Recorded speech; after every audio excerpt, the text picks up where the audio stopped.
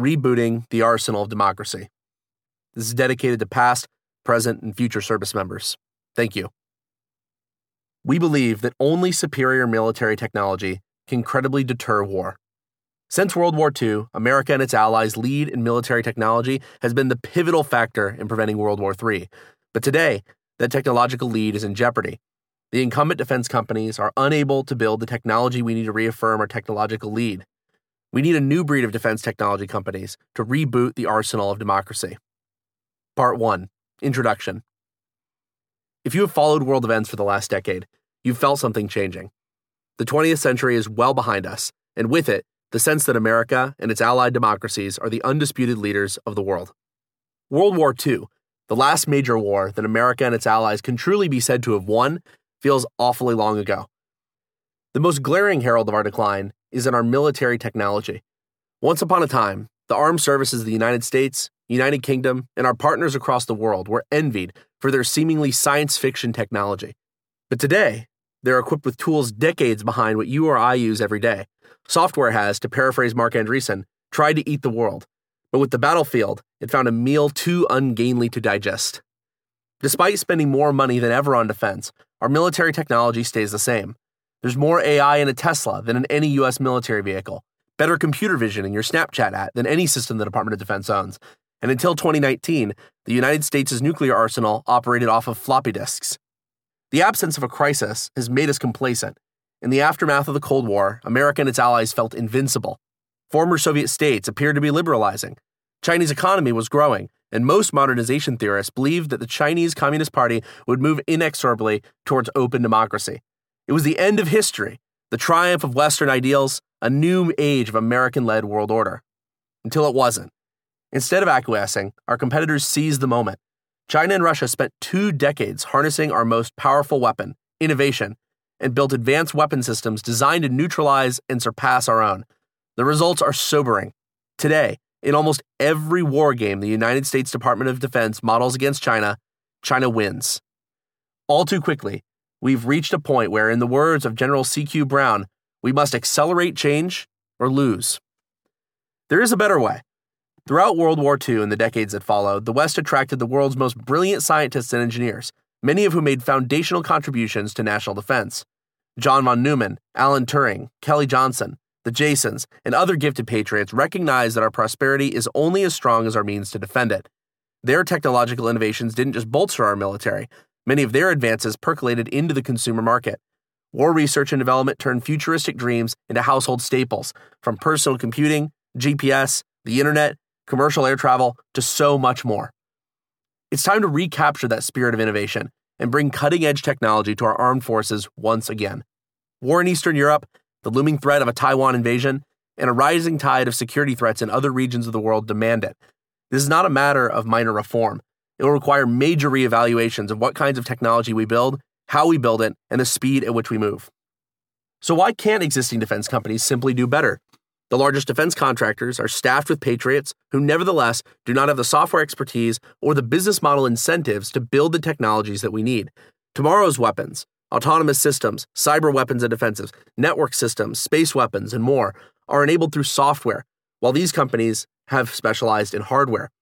Most of these companies work slowly, while the best engineers relish working at speed. And the software engineering talent, who can build faster than our adversaries, resides almost entirely in the commercial and consumer sectors, not at large defense primes. These companies built the tools that kept us safe in the past, but they are not leading the future of our defense. We at Anduril are building defense technology in a new way, but we're just one company. If allied democracies are going to break free from the morass of bureaucracy, embedded habits, and mediocre technology that have failed our men and women in uniform for decades, for so long, we will need action at scale. Not just a handful, but dozens of new innovative companies will be required to modernize our military.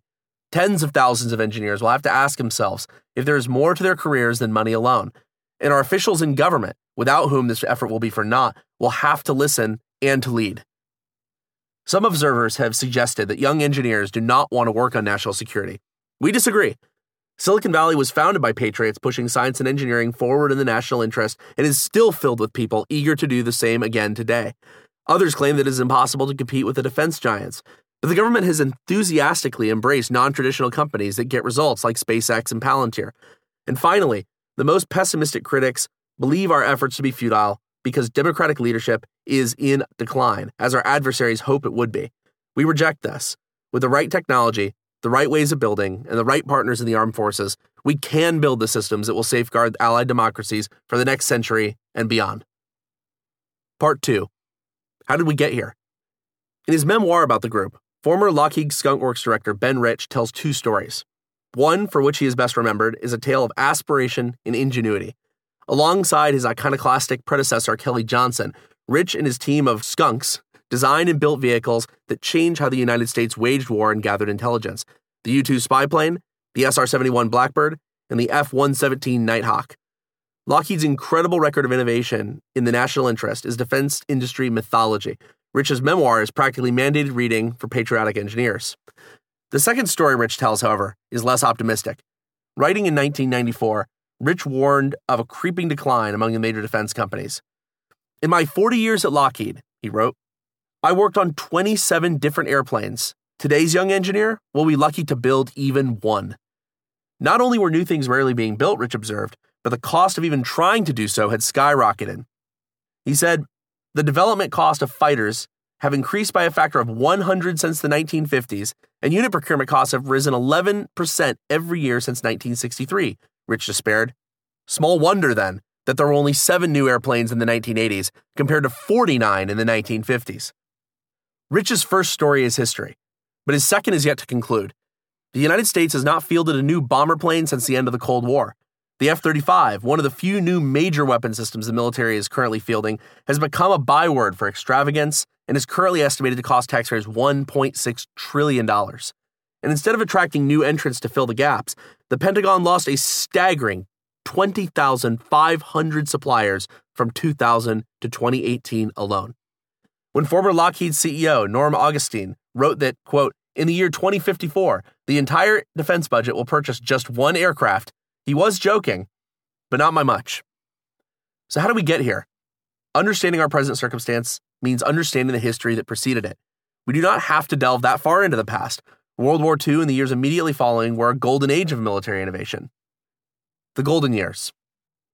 It can be difficult to imagine the Department of Defense, which today employs nearly 3 million Americans, moving quickly. But last century, it innovated at a speed that put modern Silicon Valley startups to shame. The Pentagon was built in only 16 months. The Manhattan Project ran for just over 3 years, and the Apollo program put a man on the moon in under a decade. In the 1950s alone, the United States built 5 generations of fighter jets, 3 generations of manned bombers, 2 classes of aircraft carriers, submarine-launched ballistic missiles, and nuclear-powered attack submarines to put them on. Perhaps it should not surprise us that the government worked at the pace of a Silicon Valley startup, given that World War II and Cold War military research and development kick-started Silicon Valley in the first place. Fred Terman, the father of Silicon Valley, had left Stanford in World War II to run the Harvard Radio Research Laboratory, the Department of Defense's premier electronic warfare lab. When he returned to Stanford after the war, he brought a wealth of government connections and influence with him. By 1947, the DoD provided half of the Stanford School of Engineering's budget. Federal government spending on science and engineering, much of it concentrated in Silicon Valley, continued to balloon. In 1960, the DoD accounted for 36% of all research and development in the world. The DoD's investments didn't just benefit the military. Decades of military research sowed the seeds of prosperity in the consumer and enterprise sectors. The French media mogul and politician Jean-Jacques Servan-Schreiber, writing in 1967, marveled at the United States' pace of innovation, predicting that, quote, in 30 years, America will be a post-industrial society. There will be only 4 work days a week of 7 hours a day. The commercial sector continued to advance, perhaps not as quickly as Servan-Schreiber imagined, but quickly enough for America to remain, by far, the most innovative country in the world. But starting in the 1960s and intensifying through the 70s and 80s, the pace of military innovation began to slow while costs grew. In 1955, it had become clear that the pace of defense spending was unsustainable. The federal government was spending more on defense than everything else combined. Congress knew something had to change. Robert S. McNamara, a wunderkind World War II veteran with a sterling reputation for administrative efficiency at Ford Motor Company, was the man for the job. A new regime. In the early 1960s, Under the direction of then Secretary of Defense McNamara, the Department of Defense instituted a labyrinth of new rules for acquiring military systems. McNamara was not merely reducing spending. His experience at Ford led him to believe that comprehensive reform was needed to reshape how the government bought technology in the first place. He revamped acquisitions to emphasize efficiency, the elimination of waste, and enhancing predictability. The Planning, Programming, and Budgeting System, PPBS, later changed to PPBE for execution, process that he implemented is arguably the single most influential defense reform ever enacted, indelibly altering the incentives and business models of the major defense contractors. Competition with the Soviet Union shaped McNamara's actions, perhaps not as modern observers would expect. Whereas today's senior DoD leaders have rightly sounded the alarm on China's ability to compete technologically with the West, McNamara did not believe the Soviet Union capable of out-innovating the United States. In the account of Brigadier General James M. Roherty, McNamara viewed the competition against the Soviet Union in terms of quantifiables, believing that, quote, a relative stability characterized weapons technology in the 1960s, that technological surprise was not a threat to national security, and that major breakthroughs were not to be expected. The primary focus of McNamara's reform was hence not innovation, but cost control. He believed that, by and large, the United States already had the technology it needed to win the Cold War, and the only problem was making sure that we didn't spend ourselves into oblivion. The headline-grabbing arms races against the Soviet Union, the missile gap, the bomber gap, reflected differences in quantity, not quality, of military systems. McNamara's reforms were not wrong. They were built for a specific era with specific characteristics. Those characteristics included the federal government conducting the vast majority of research and development rather than private companies, the overwhelming importance of large, capital-intensive, exquisite military systems like tanks and battleships, a predictability in the adversary, the Soviet Union in this case, rate of technological progress, and the existence of relatively few companies able to muster the capital and expertise required to build military technology. All of those things have, to varying degrees, changed, but our system for buying technology has not. As a result, the large defense companies have learned to operate in highly idiosyncratic ways, unlike major companies in any other industry. 1. Adherence to a lengthy bureaucratic process.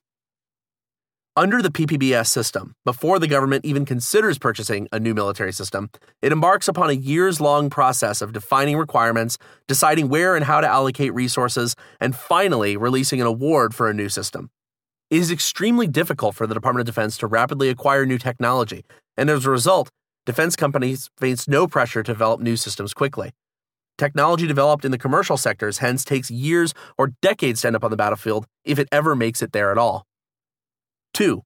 Working off onerous system specifications. Reflecting the prevailing belief that the industry was required to execute but not innovate to beat the Soviet Union, the requirements for major military programs are spelled out in extensive detail.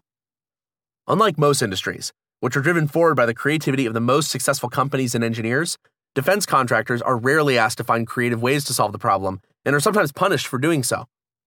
3. Spending little on internal research and development. Because McNamara's reforms made it exceptionally difficult to buy new technology quickly or to buy technology for which there was no defined requirements, defense companies rarely develop products of their own accord. Typically, they sell existing systems, which was most of their business under McNamara, or they wait for the government to order specific R&D efforts for which they are directly compensated. For comparison, the largest technology companies today, whose revenues vastly exceed those of our largest defense companies, spend roughly 10 to 20% of their revenue on research and development. Newer or mid-sized technology startups often spend closer to 60 or 70%. The major defense companies spend 1 to 4%. 4. Prioritizing proposals over performance. McNamara believed duplicative programs to be at the cost of DoD waste and would not tolerate government spending on multiple development efforts for similar new systems, whether between military services or among different vendors. This means that once a company is awarded a major contract, it is extremely difficult to take it from them. The incentive for a large defense firm is hence to spend heavily on teams of lawyers and lobbyists to shape program requirements in line with the company's existing technology. This political battle becomes just as important as building the product itself. These lobbyists are often former military officials. By 1969, over 2,000 military officers per year were leaving the DoD to work for a major defense contractor, 3 times as many as in 1959. 5. Tolerating prolonged failure. In most industries, a company that fails to produce a functional product goes out of business. In the defense industry, when a company is 3, 5, 10 years into a program and has failed to build what they promise, the government is stuck between a rock and a hard place. Do they cancel the contract and throw away years of development, potentially bankrupting the vendor in the process? Or do they begrudgingly provide the vendor with even more money to attempt to salvage the program? Typically, it's the latter. In the words of the infamous city planner Robert Moses, quote, "Once you sink that first stake, they'll never make you pull it up." This may simply be a poor decision, but sometimes it is part of a deliberate policy to preserve the defense industrial base, a critical mass of defense companies that can be called upon in an emergency. There is value to this policy, but it has significant costs. It creates moral hazard for major defense companies, which effectively become too important to fail, and ensures that not all contracts are given out meritocratically, blunting companies' incentives to produce products that are actually better. To reiterate, there were highly logical rationales for each of these rules and norms. Some of McNamara's beliefs turned out to be wrong, but most were vindicated. The West won the Cold War, after all. One thing McNamara's DoD got emphatically right was reducing the use of cost-plus fixed-fee contracts from 38% of contracts awarded to just over 9%, though by 2020 they had crept up to comprise 38% of DoD's contracts once again.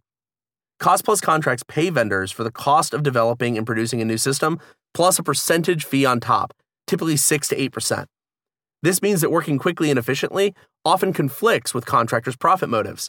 In the words of Lieutenant General James Stansbury, unless changes are made to the current profit system that demands higher costs as a prerequisite for higher profits, it is futile to expect lower costs. There's little economic motivation for contractors to ever reduce direct or indirect costs. Ultimately, however, McNamara's system was a bet that the United States could predict the future, that they had a good idea of how the Soviet technological development would progress, and that, with careful planning, the United States could remain ahead of them. That is simply no longer true. Our adversaries innovate incredibly quickly, partially because they've learned from the mistakes of the Soviets, and partially because they've become incredibly adept at industrial espionage, and partially because software, unlike hardware, can be built and improved upon incredibly quickly.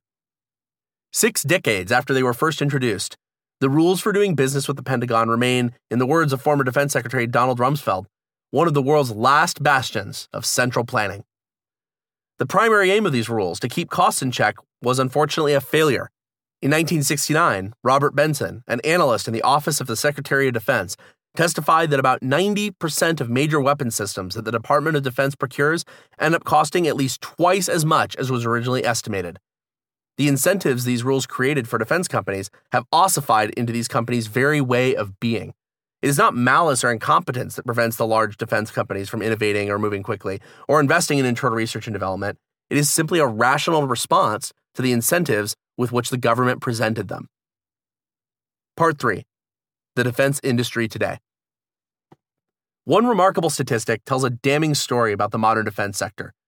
Since 1963, the defense industry has never suffered a negative 10-year period. Is this because defense companies have built an unprecedented succession of valuable products? Far from it. On a long enough time horizon, defense companies are simply not punished for failure, and indeed the horizon is not all that long. Individual companies may receive a slap on the wrist for particularly egregious missteps, but by and large, the government accepts that, frustrating as it may be, slow timelines, minimal innovation, and swelling costs are just the way things are. Part of the reason that the largest defense companies keep getting away with underperformance is that they face little competition. In 1993, the Cold War fading into memory, then Deputy Secretary of Defense Bill Perry sat down with the CEOs of the major defense firms at what came to be known as the Last Supper. Perry warned them that substantial cuts to the defense budget were coming and that many of their companies would not be able to survive. Put simply, he said, "We expect defense companies to go out of business. We will stand by and watch it happen." This precipitated a flurry of mergers and acquisitions. Perry attempted to counterbalance the impact of consolidation by lowering the barriers of entry into the defense industry. He discouraged the use of onerous military specifications for new systems except as a last resort, and championed 1994's Federal Acquisition Streamlining Act, FASA, which mandated the use of commercial off-the-shelf alternatives over bespoke new technology. He also encouraged program managers in the DoD to take more risks and bet on new technology and new companies. Many of these changes, however, were not enforced. Both SpaceX and Palantir were forced to sue their largest customers for a failure to adhere to Perry's rules, while a Rand Corporation study from the early 2000s found that program managers had neither the incentives nor the capacity to make meaningful bets on new companies and technology. The result is an aging, top-heavy industry that moves slowly because nobody is chasing it. The 10 largest defense companies, all of which were founded decades ago, account for upwards of 80% of the industry's revenue. Nearly 2/3 of major weapon system contracts in the United States have just one bidder. Shareholders buy defense stocks for their stability and their predictability. These companies move slowly and break as little as possible. Most engineers, understandably, do not wish to work on national security under these conditions. Engineers want to see their code deployed, their robots in motion, their products out in the world making an impact. Working slowly on antiquated technologies that may never even be deployed is far from an engineer's dream. And so the companies, once staffed with some of the greatest engineering minds in the Western world, now struggle to attract graduates from top engineering programs. Part 4. The rise of software. The Department of Defense used to own all the technology it needed to credibly deter and, if necessary, win the next great war. But the same is not true today. This isn't because our ships aren't big enough, or our planes fast enough, or our tanks sturdy enough. The areas in which the United States and its allies are falling behind are not these large hardware systems, which we employed to dominate the 20th century, but sophisticated software.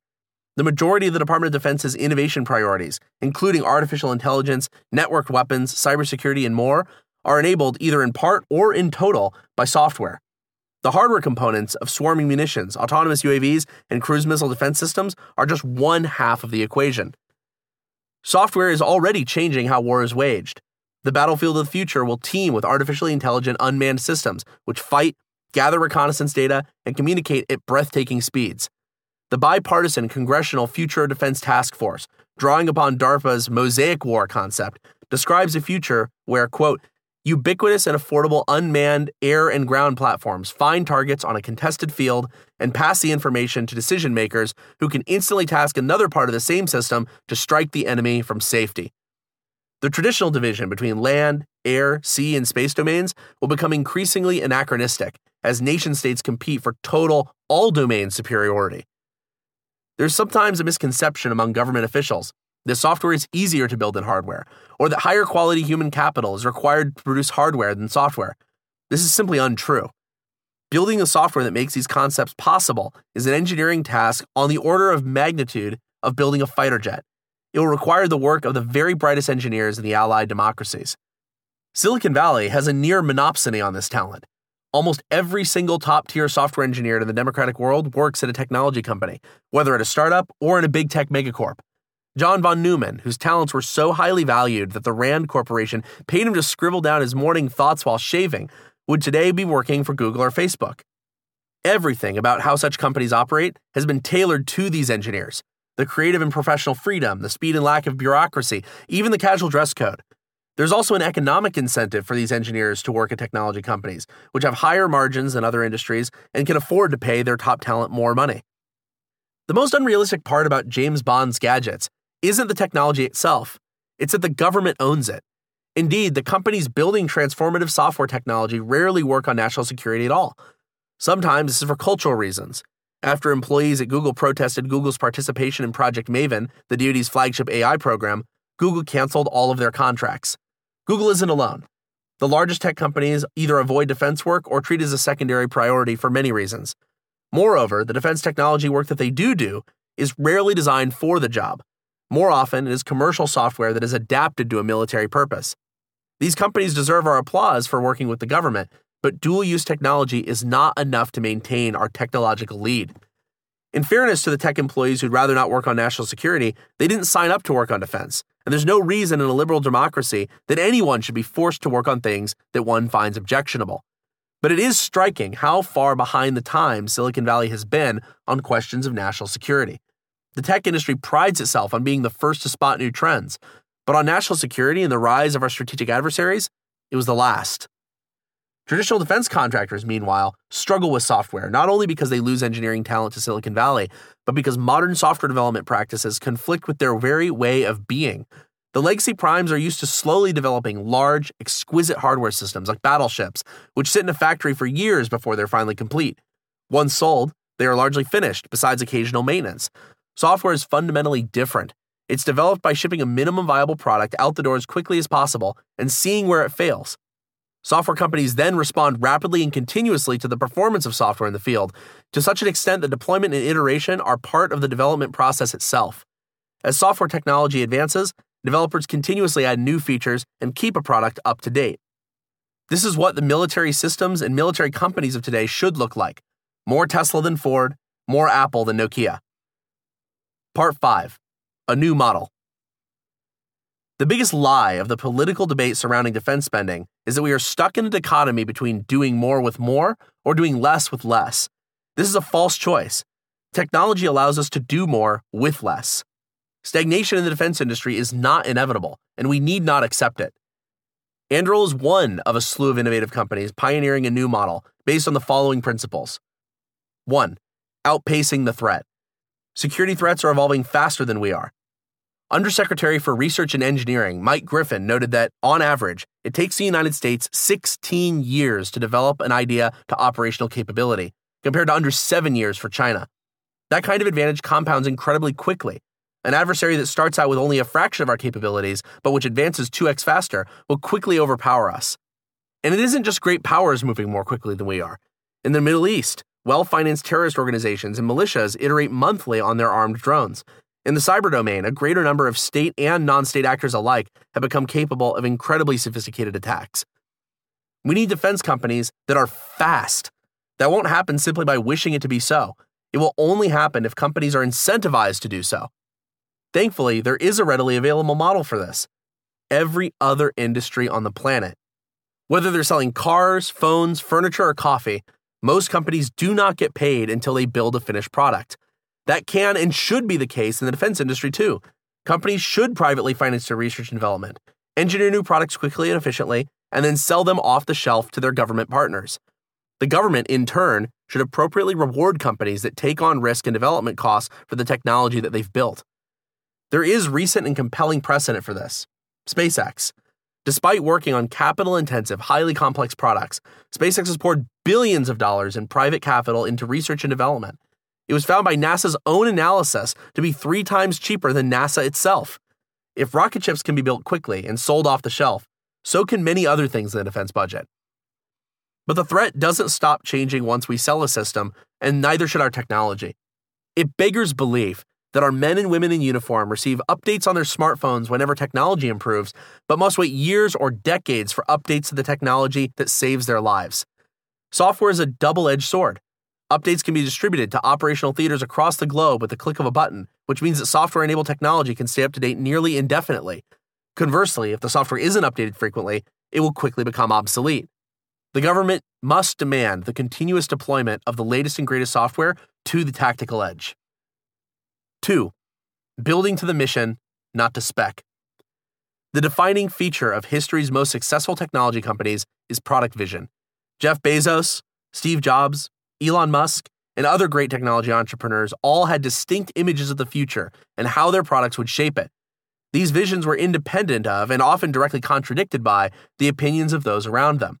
They worked on things that their customers and competition did not believe were possible or did not yet even understand. Had they been building new products off painstaking specifications laid out by their customers, the history of modern technology would look very, very different. The next great defense companies will also have a vision of the future. They will build to the mission, not to a spec. This means designing products to solve problems from first principles. Defense acquisitions have historically been dominated by an emphasis on exquisite platforms. For example, the Navy needs a fleet with X ships, or the Air Force needs Y planes, whose capability requirements were laid out in excruciating detail. This process answers the question of what the next battleship should look like, but never the question of whether a new battleship was needed at all. Today's model has things backwards. The problems we're trying to solve should be at the top of mind not only for government, but for the companies building the solutions to these problems. Nobody understands the operational threats that the government is engaging with better than the government itself, but in turn, nobody understands the technological solutions that can be brought to bear better than industry. Not every company's product vision will ultimately meet the operational needs of their partners in government, and that's okay. Most companies in a capitalist system fail. Competition will bring the best to the forefront and solve problems in ways that the government had not predicted or even thought possible. 3. Software first. Software is finally eating the battlefield whether the defense industry likes it or not. Whether it's AI-enabled drone swarms, networked weapon systems, real-time situational awareness generated by sensor fusion, or cyber warfare, software is at the core of the weapon systems of the future. Building world-class software platforms is an engineering challenge akin to building a fighter jet. The next generation of defense companies need to invest in doing so accordingly. Pure software can radically expand the capabilities of an armed force, but it can become even more potent when integrated into hardware systems. Take unmanned systems, for example. UAVs like General Atomics Reapers and Predators have been staples of the United States' and United Kingdom's arsenals for decades now. But because these vehicles are manually piloted and monitored, they require a crew of a dozen to operate. Cutting-edge artificial intelligence and autonomy can reverse that equation. This is but one example. The broader point is that modern technology companies do not think of the sheet metal on the exterior of a system as the most valuable element. They instead build the hardware around the new capabilities that the software enables. For almost any major commercial technology from the last decade, new phones, cars, voice assistants, hobby drones, everything from sensor selection to control surfaces is optimized around software. 4. Controlling defense budgets. The defense of the nation is the precondition for a nation's prosperity. But defense companies have a duty, like any entity that receives public funding, to deliver services to the government at a minimal burden to the taxpayer. This is a particularly sensitive issue for the defense industry. Governments around the world routinely and justifiably complain of being built by major defense contractors. While there are certainly historical examples of fraud and abuse on the part of contractors, the deeper problem is structural. High costs are endemic to a defense industry that operates off of cost-plus contracts. On the other hand, the uncomfortable truth is that it's impossible to build and scale a successful business without rewarding the investors and employees who took a risk on it. If the companies challenging the incumbent defense firms are not profitable, they're not going to get anywhere at all, and our defense technology will continue to languish behind consumer technology. There's no magic bullet for driving down costs, but a healthy dose of free market capitalism will go a long way in getting us there. The more companies we bring into the defense industrial base, the more these companies will have to compete on price. The more that companies spend on their own dime rather than relying on cost-plus contracts, the more they'll cut costs. And the more we leverage new technologies like AI, the more we can save on labor costs for the dull, dirty, dangerous jobs in military service. Part 6. The government response.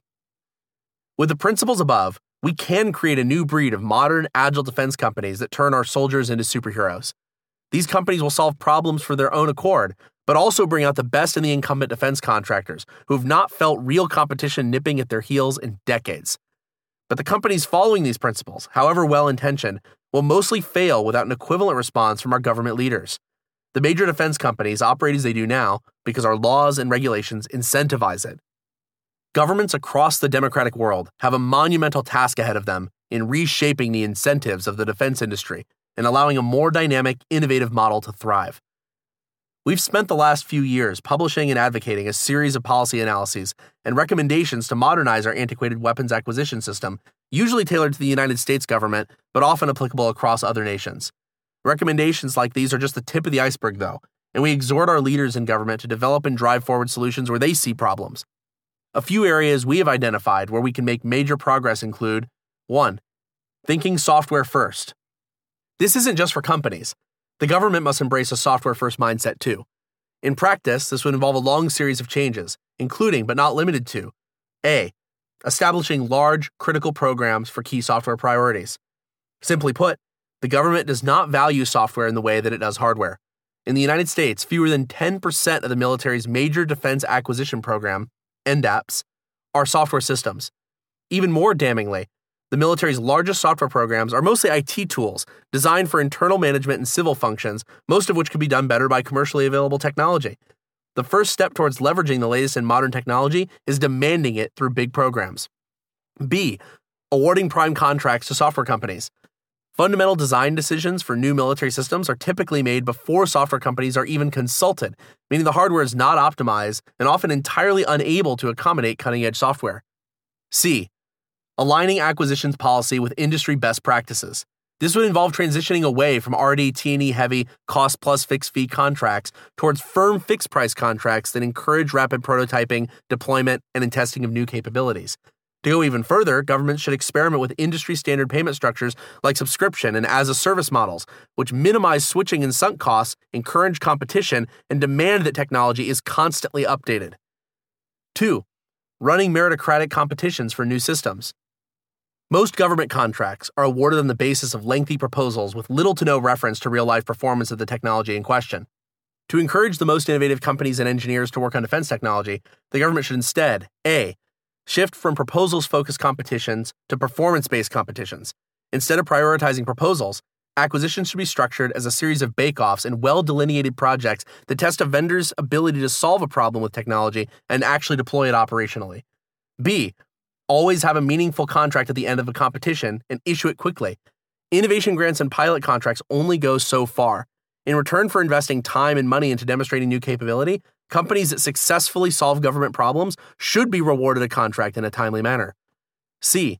Keep rewarding winners by frequently recompeting large programs. Governments routinely award decade-long multi-billion-dollar contracts to single vendors. This couldn't be more different to the commercial world, where consumers are typically free to switch between vendors at minimal cost. D. Measure outputs, not inputs. Governments should hold themselves accountable.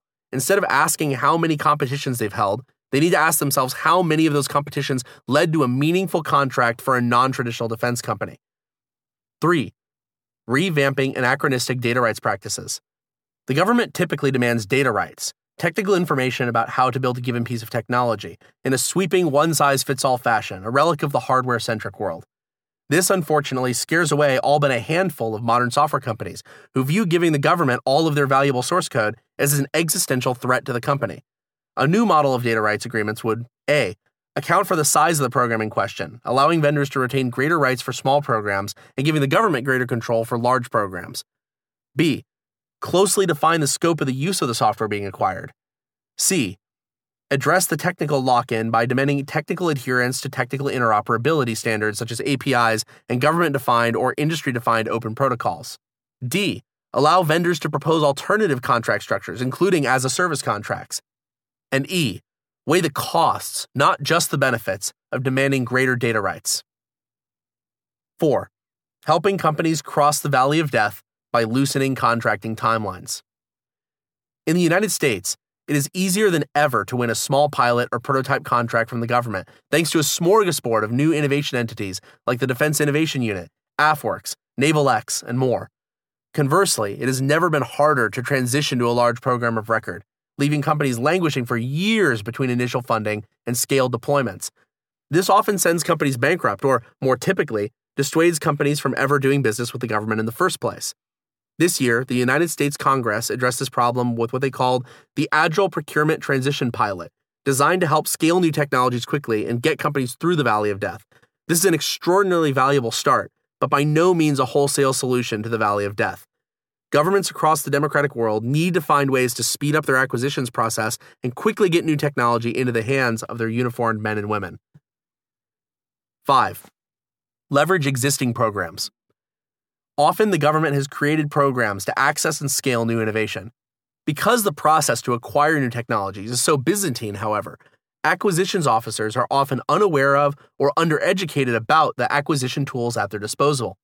Where possible, governments must publicize and educate acquisition and contract officers about all of the tools they already possess to minimize bureaucracy and access new technology. Since founding Anduril, we've been profoundly encouraged by the volume and intensity of support ideas like these have received from those in government. There's a growing group of government officials and administrations across the world who recognize that business as usual simply will not cut it anymore. The challenge ahead is gigantic, but so are the rewards of success. Continued peace and prosperity in the democratic world. Conclusion. A call to action. There is no secret government silo of advanced technology that will save us if war breaks out. You must build it.